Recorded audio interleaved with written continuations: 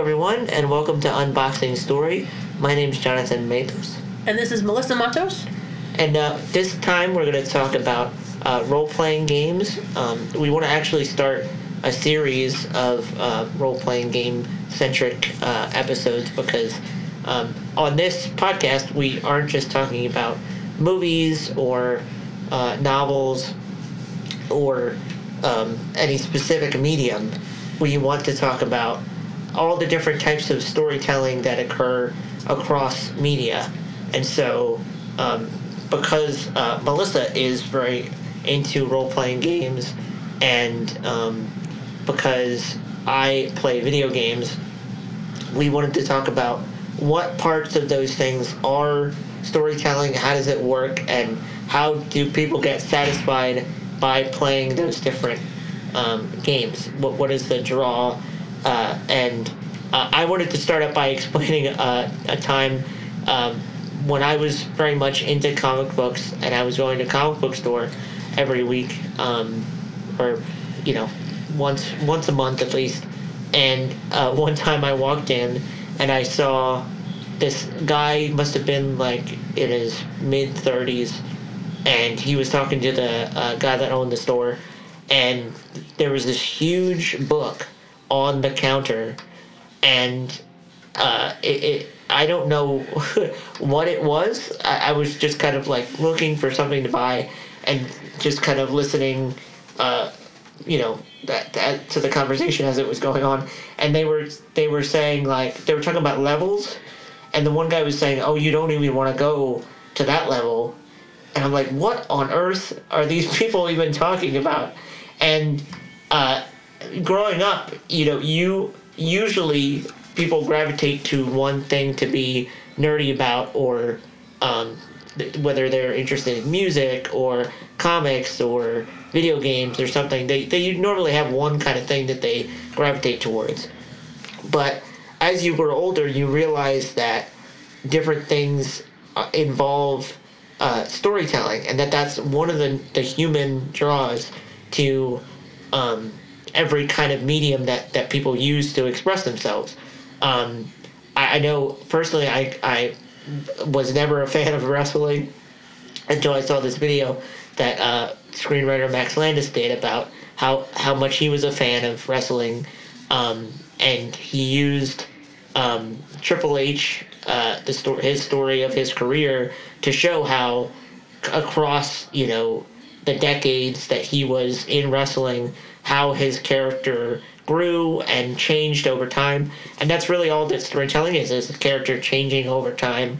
And you can look at different mediums and think, that form is, I'm never gonna like anything from that type of game or that type of show or anything. And then you have that one thing that you can relate to, and you think, oh, this is awesome. Like, I didn't realize that this could be, something I could identify with, a character that I could identify with.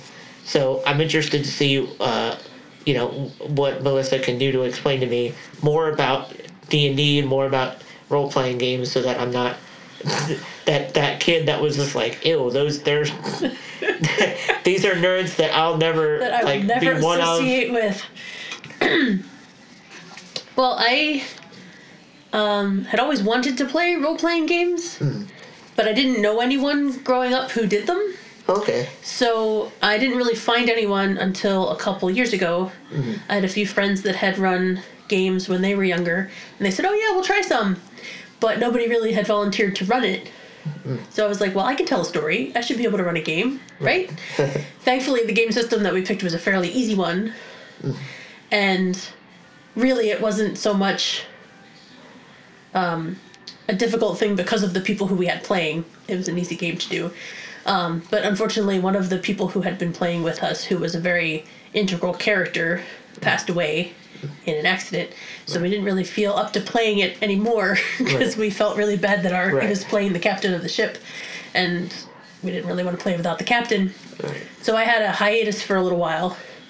And then I started going to my friendly local game store, which is the general term for your local store that sells games. Right. Hopefully it's friendly. and found a group there, and they were welcoming and very cool people. So I started playing with them and have played with them for a couple of years now. Mm. And we have been playing all kinds of different stuff. So I apologize if I throw out massive lists of games while we are talking, but there are a massively wide variety of role-playing games that you can get. And I'm going to talk about a lot of different ones. Mm-hmm. And because that's one thing that interests me, because we've in our talking about, because that's the one thing that I do in this new era where people are live streaming role playing. I've gotten interested in them because there are certain personalities, like for example, I read Penny Arcade, the comic strip, and the writer of that strip hosts a D&D session. So that's how I got into like watching them, seeing that they exist, and becoming familiar with some of the terminology. But what's interesting to me is the term like gaming system, right, and how they're different. That nomenclature is still not in pierced my cerebellum. So first I want to point out a lot of people who don't already know a lot about role-playing games. The first one they think of is Dungeons and Dragons. And most people I have met assume that all role-playing games are some sort of fantasy setting, and that's the only kind there is, and everybody's, trying to pretend that they're in Lord of the Right. Just like people think every comic book is a superhero comic book. Right. Because that's just what they associate it with. Right. But you can play any story type you can think of at this point has, I'm sure, a game system for it. Right. And if it isn't, there is somebody online who has hacked a system for it. So you can find whatever kind of story you like. A good resource is a website known as rpggeek.com. I think it's associated with boardgamegeek.com. So if you have trouble finding the RPG one, you can go to the board game one, and it has a link to that. But it basically lists every system that's ever been published. Oh. And you can find out about the system, see what it's like. There's a bunch of people post reviews, or they'll post game sessions, session reports, they generally call them. So you can see an example of what this game is like. Oh, okay. And then also, as John mentioned, there are a lot of people live streaming different things now. Not just Dungeons and Dragons, although that's the most popular one. Geek and Sundry has a pretty wide variety of role-playing games that they Twitch stream. So you can see Star Trek Adventures. I know they have one for that. They have, I forget what the other one is. There's a couple different systems that they do. So if you want to see an example of people playing, now don't get your expectations too high, because these are actually actors playing them. So your game might vary widely from that. Right. But at least you can see how it works if you check one of these out online. But moving on to game systems, which is separate from the setting, the actual mechanics of how you assign numbers to your character, how you make certain decisions, because there are some things that you as a player can say, oh, I'm just going to go do a thing. But many of the games have statistics that they assign to your character. Right. So, for example, Dungeons and Dragons, you have 6 base statistics. You have dexterity, intelligence, wisdom, charisma. Let's see if I can remember them all. Strength. And there's one more that I probably don't. Intuition? No, it's not intuition. It's intelligence, dexterity, charisma, strength, wisdom. To go get my perception? I think perception is because you can perception do a perception is a skill, though. It's considered. So you have your base statistics, your basic. Usually, this is how they're built. Okay. D&D is a good example because a lot of them follow this example. I would associate that, I guess, with like a Pokemon card, where you have this amount of you have your character, and they have these. Constitution. That's the other one. Oh, okay. I've never heard that one. So you have those, but those are those basic 6. This is if you're breaking your character down as a person, Right. These are your inherent characteristics. This is how intelligent you are. This is how wise you are. This is how strong you are. Your constitution is how much you can withstand. Right. Dexterity is how nimble you are. That kind of thing. Right. Then you get skills that are based on those statistics. Right. So, depending on what kind of job you've had in your life or where you were raised or whatever, your skill set will be different than a different character than other characters. And so they will give you bonuses to those numbers. Right. So if you're a rogue character, for example, who has usually been raised as a thief or something similar, you have a fairly high perception because you were trained to do that. Mm-hmm. And so you get a bonus number. Usually they call it a proficiency bonus. Right. To your base statistic of intelligence. So now you're not just, yes, you're smart, but you're smart in this specific thing. Right. So during the game, they will want your rogue character to, maybe you're being the lookout for the group. And so the person running the game will ask you make a perception check because they want to see if you are able to notice someone that might be sneaking up on you. Right. That kind of thing is an example. Dungeons and Dragons is, especially in its most current edition, which is insanely popular, a middle of the road, I think, level system. It's not ridiculously based on numbers, but it's not like some other systems that I will mention have gotten away from being so numbers heavy as far as you're describing your character. Usually we call those crunchy systems. The more numbers heavy and the more statistics based they are, they tend to call them crunchy. Right. Versus story-based systems. So you have a big range, and D&D is kind of in the middle. Also, another system known as Savage Worlds is fairly mid-level system. Mm-hmm. If you want to get really crunchy and you're into, say, having lots of really fancy equipment and having everything you own or everything you do in the game based heavily on the numbers and the dice rolling, Shadowrun is a really fun system. Mm-hmm. It is sort of fantasy. It's like post-apocalyptic fantasy. So you have elves and dwarves and whatnot, but you have like machine guns and armored vehicles, and you're running around a really messed up version of the United States. And then there is a system known as Traveler, which is a science fiction system. It's space travel, but it is very hard science fiction space travel. Right. And the building of your character is complex enough that as you are building your character can die before you even play the game.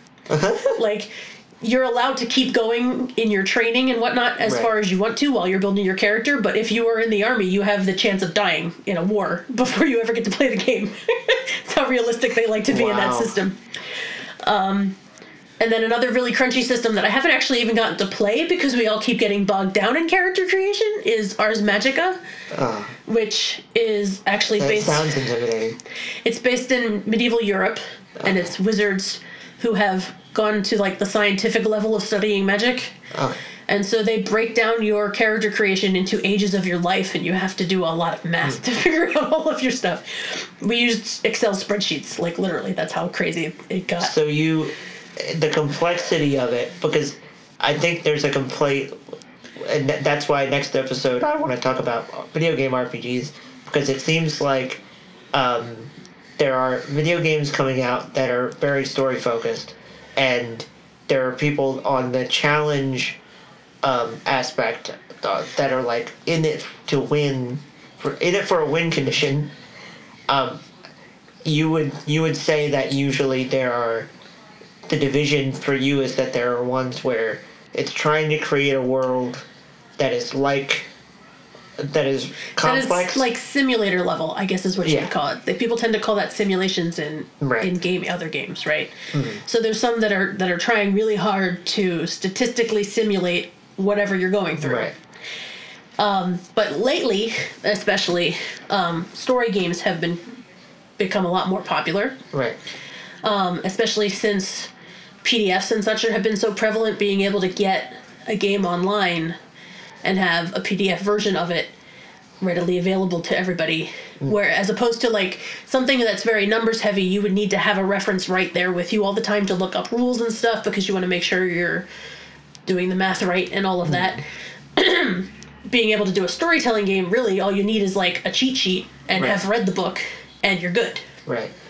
So, on the more story-based side of things, Fate, or Fate Accelerated, which is put out by Evil Hat, is a fairly decent game. It's less numbers heavy and more based on more character driven, I would say. Both Fate and Apocalypse World is one. And the ways you can start to tell that the systems are less crunchy and less numbers dependent is how easy they are to alter to what you want. Right. So both Fate and Apocalypse World have both been fan-based. Fans have gone in and said, well, I want to play Fate, but I want to play Fate for Star Trek, or I want to play Fate for the Wild West, or I want to do pirates, whatever. And you can use the same system in whatever setting you want. Right. So the problems with things like Dungeons and Dragons or with Shadowrun is it's very difficult to change those systems into something other than those settings, because there's so many statistics based on what is in that setting, as opposed to something like Fate or Apocalypse World, where it's more generic. The statistics are more generic, and you can throw them into whatever setting you want and make up stuff as you're going, because it's not quite so complicated. Some of my favorite games for those, Fate has Dresden Files game, Okay. Yeah. which is a pretty fun one. Yeah. Didn't we play that before? Or did we play a different Dresden game? I think we played the board game.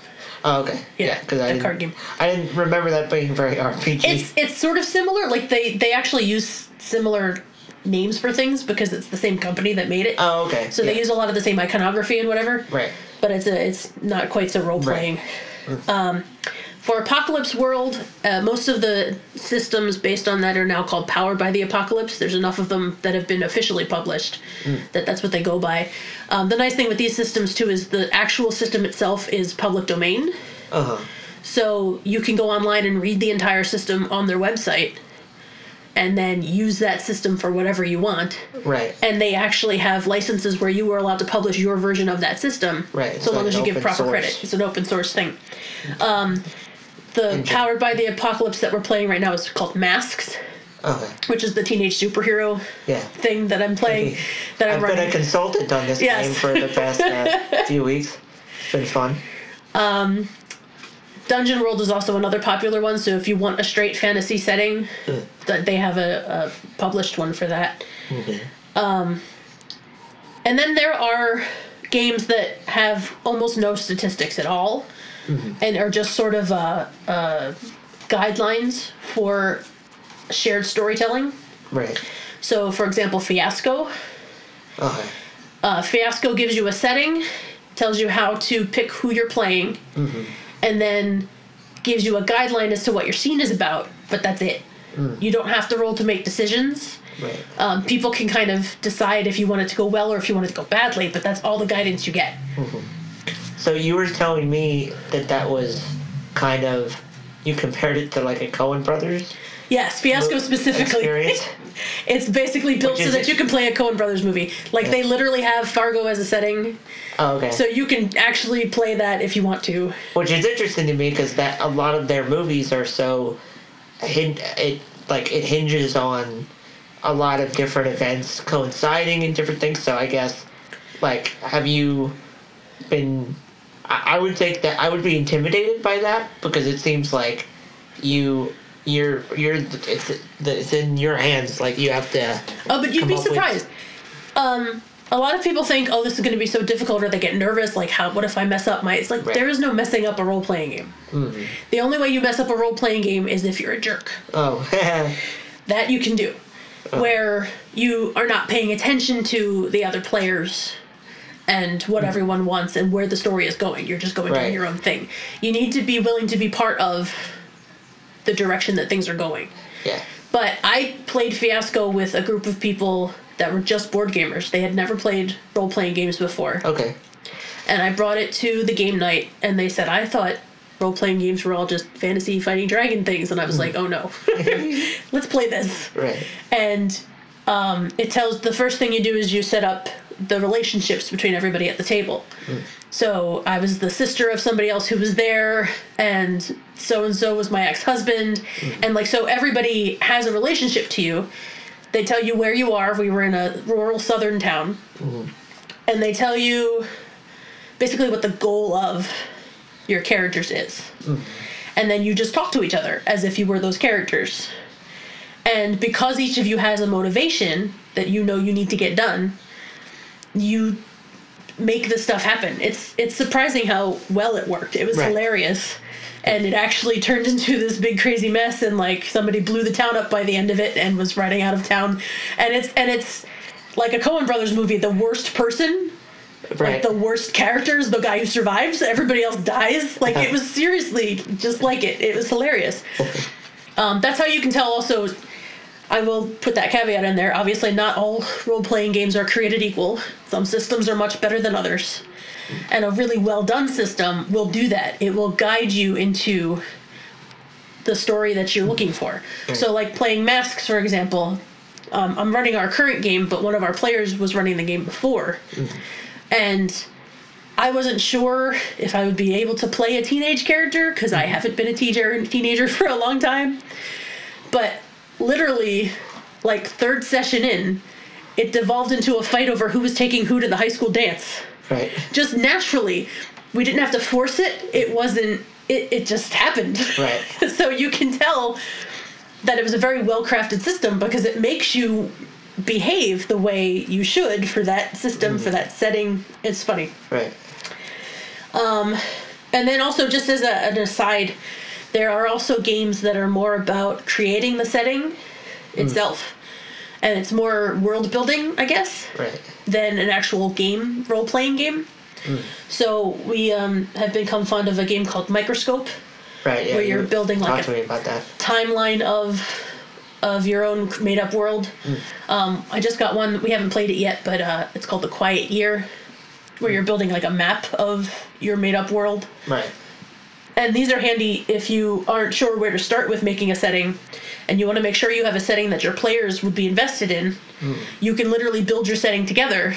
Right. And then it's something that all of you had a part in making, so all of you are interested in playing in that setting.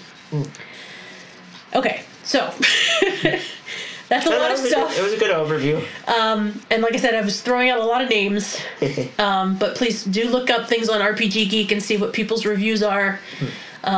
You can also check out Drive-Thru RPG is a place that sells a lot of them, and you can get almost any system as a PDF there. Yeah, I was going to ask that because I think, like, walking into a comic book store without knowing, and I've been into stores where they're very welcoming, and, like, if you have any questions, you can go.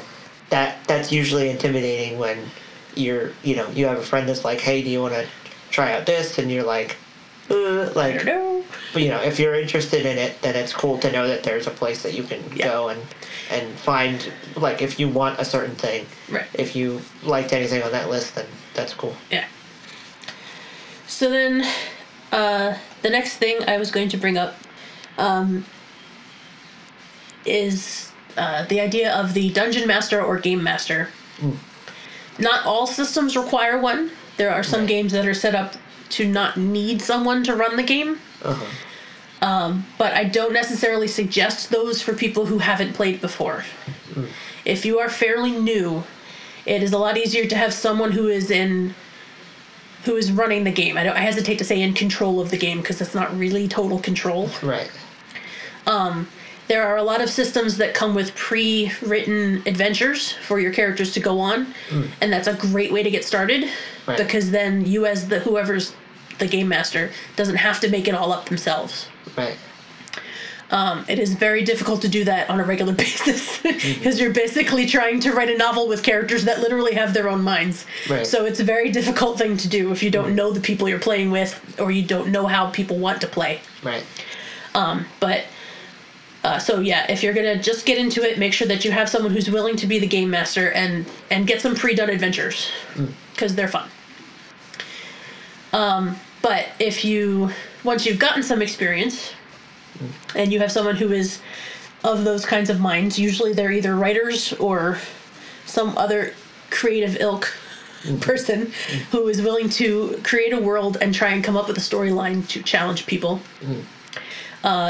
It's a lot of fun to do. I have been both a player and a GM now. GM or DM for short, for Game Master or Dungeon Master. And both sides has their advantages. One, if you like to role play, if you like to improvise, basically it's kind of like improvised acting. Right. But if you come up with a character that you're like, oh, this might be fun to try and act different than what you usually do, get to be a hero, that kind of thing. You can really get into it and enjoy ribbing your friends as somebody else, or doing crazy stuff because the game lets you do crazy stuff. Game mastering is fun when you throw challenges at your players and they totally go a different way than you expected, because they're gonna, but it all turns out ending up where you thought it was going to end up eventually anyway. It just goes the long way around. Right. But just seeing stories unfold like that together is a really neat thing. So basically I wanted to get into the real reason we decided to do this for this podcast is because it's all about story. Even the games that are very numbers heavy still have a story. Right. And I think the thing that drives RPGs are character arcs. Because you can do a story, you can do a guided story, but then at that point you're doing basically radio theater together. Like if your GM is just saying, we're doing this story, and you guys just act out the parts, you might as well be doing a play, right? It's not the same thing as what you're doing in a role-playing game. So the person who is running the game's job is to play all the minor characters, to come up with villains, to come up with a problem or a mystery that your players will want to figure out. Right. Or just something to explore. But stuff needs to happen to them. But none of that matters if their characters don't care. Right? If their characters don't have something that's driving them. Right. So, at the beginning it might be hard if you've never played a role-playing game before and you're just kind of like, I don't know what my character wants. I don't know what their goal is. Right. But usually the story will give you one. So like I said, if you're trying one of the pre-done adventures, you're most of them start out, you are getting hired to do something. So if nothing else, you have the motivation of, well, I have a job. They're going to pay me when I finish this. So I'll go beat up the dragon or, go move this cargo in the spaceship because it's a job. But what I love about the groups that I'm involved in is they love to come up with characters with crazy motivations, with their own backstories, with actual lives, So, yes, we're all there and we all have a common goal because we've all been hired to do something, or we all met and realized we had similar goals. So the Dungeons and Dragons game that I'm in currently, we're playing through the Storm King's Thunder, which is a pre-done adventure. But and we're there to stop the giants from taking over the world, basically. Right. And so that's the overarching goal. But each of us has very individual goals that our DM is very good at throwing at us periodically, so that causes conflict in the party, or it takes us off of the main goal for a while because they're like, wait, that's that guy that killed my whole family, I have to go after him, kind of thing. And it just makes it really interesting because then you have a chance to see your character grow. There are two main ways to play role-playing games. You can do a one-shot, or you can do a campaign. One-shots tend to be very short, usually either 1 or 2 sessions at the most. And you don't really care if your characters grow or change or whatever. You just get to play your character for a brief time, figure out the story, and you're done. But most people prefer to play campaigns because your character, literally, it's built into the systems that your character changes over time. You get more powerful. Or, your skills get to advance. Or you can learn different things. You pick up crazy items, magic items, special items, whatever system you're playing. That make your character more awesome. So you may start just helping some peasants fight off some goblins in a town. But by the end of that campaign, you're fighting off, ancient dragons that are massive and can destroy, continents. But you're over here, but you're now strong enough to fight them. Right. And it's really neat to see your character reach that level and accomplish what their personal goals are through this story. And it's really fun. A lot of fun. Yeah, so I would ask, and kind of bringing it back to my limited knowledge of it up to this point, where it's seems like it's pervaded the culture a lot more. There was a book written about comics by Warren Ellis. I think he's a comic book writer. And he was saying the weird thing about comic books for him growing up was the book is called Come In Alone, and he feels like going in a comic book store is a very individualistic experience, because you're going in there because there's one thing that you're into. And for me, it was because I could really identify with the character of Spider-Man, and I glommed onto that type of a character. And my question for you, with how much it's been a part of your life now, do you think that there are specific mechanics that you like better? I'm specifically thinking because I've noticed that comics back in the 20s and 30s were very simplified, and it seems like stories have grown to be, the characters are more relatable, and more people can identify with Batman now than they could back in the original serials or stuff of it. And so even it's interesting for me to see how that those characters have changed over time, and it's opened up this type of thing so that now multiple generations can identify with these very old things. You have something like that with Dungeons and Dragons, because the types of characters in these stories have been told since medieval times, but because there's that aspect of communal storytelling, people can find these characters and have this experience with each other that it's not what the original authors might have intended. So I guess that's my question, is that is there what about it is interesting to you that you think specifically drew you to it? Because it to me it feels like the initial intention and the initial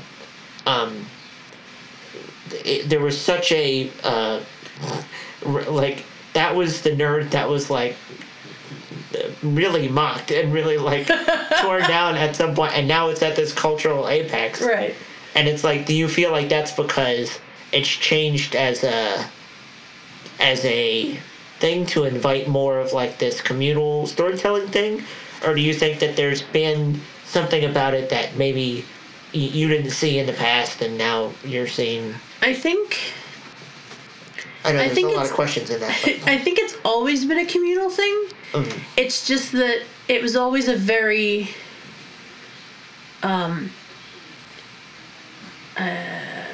how to put it, because of the time period when it came out, at least when it was out before I was younger anyway. Mm-hmm. But it appealed to people who might have social issues.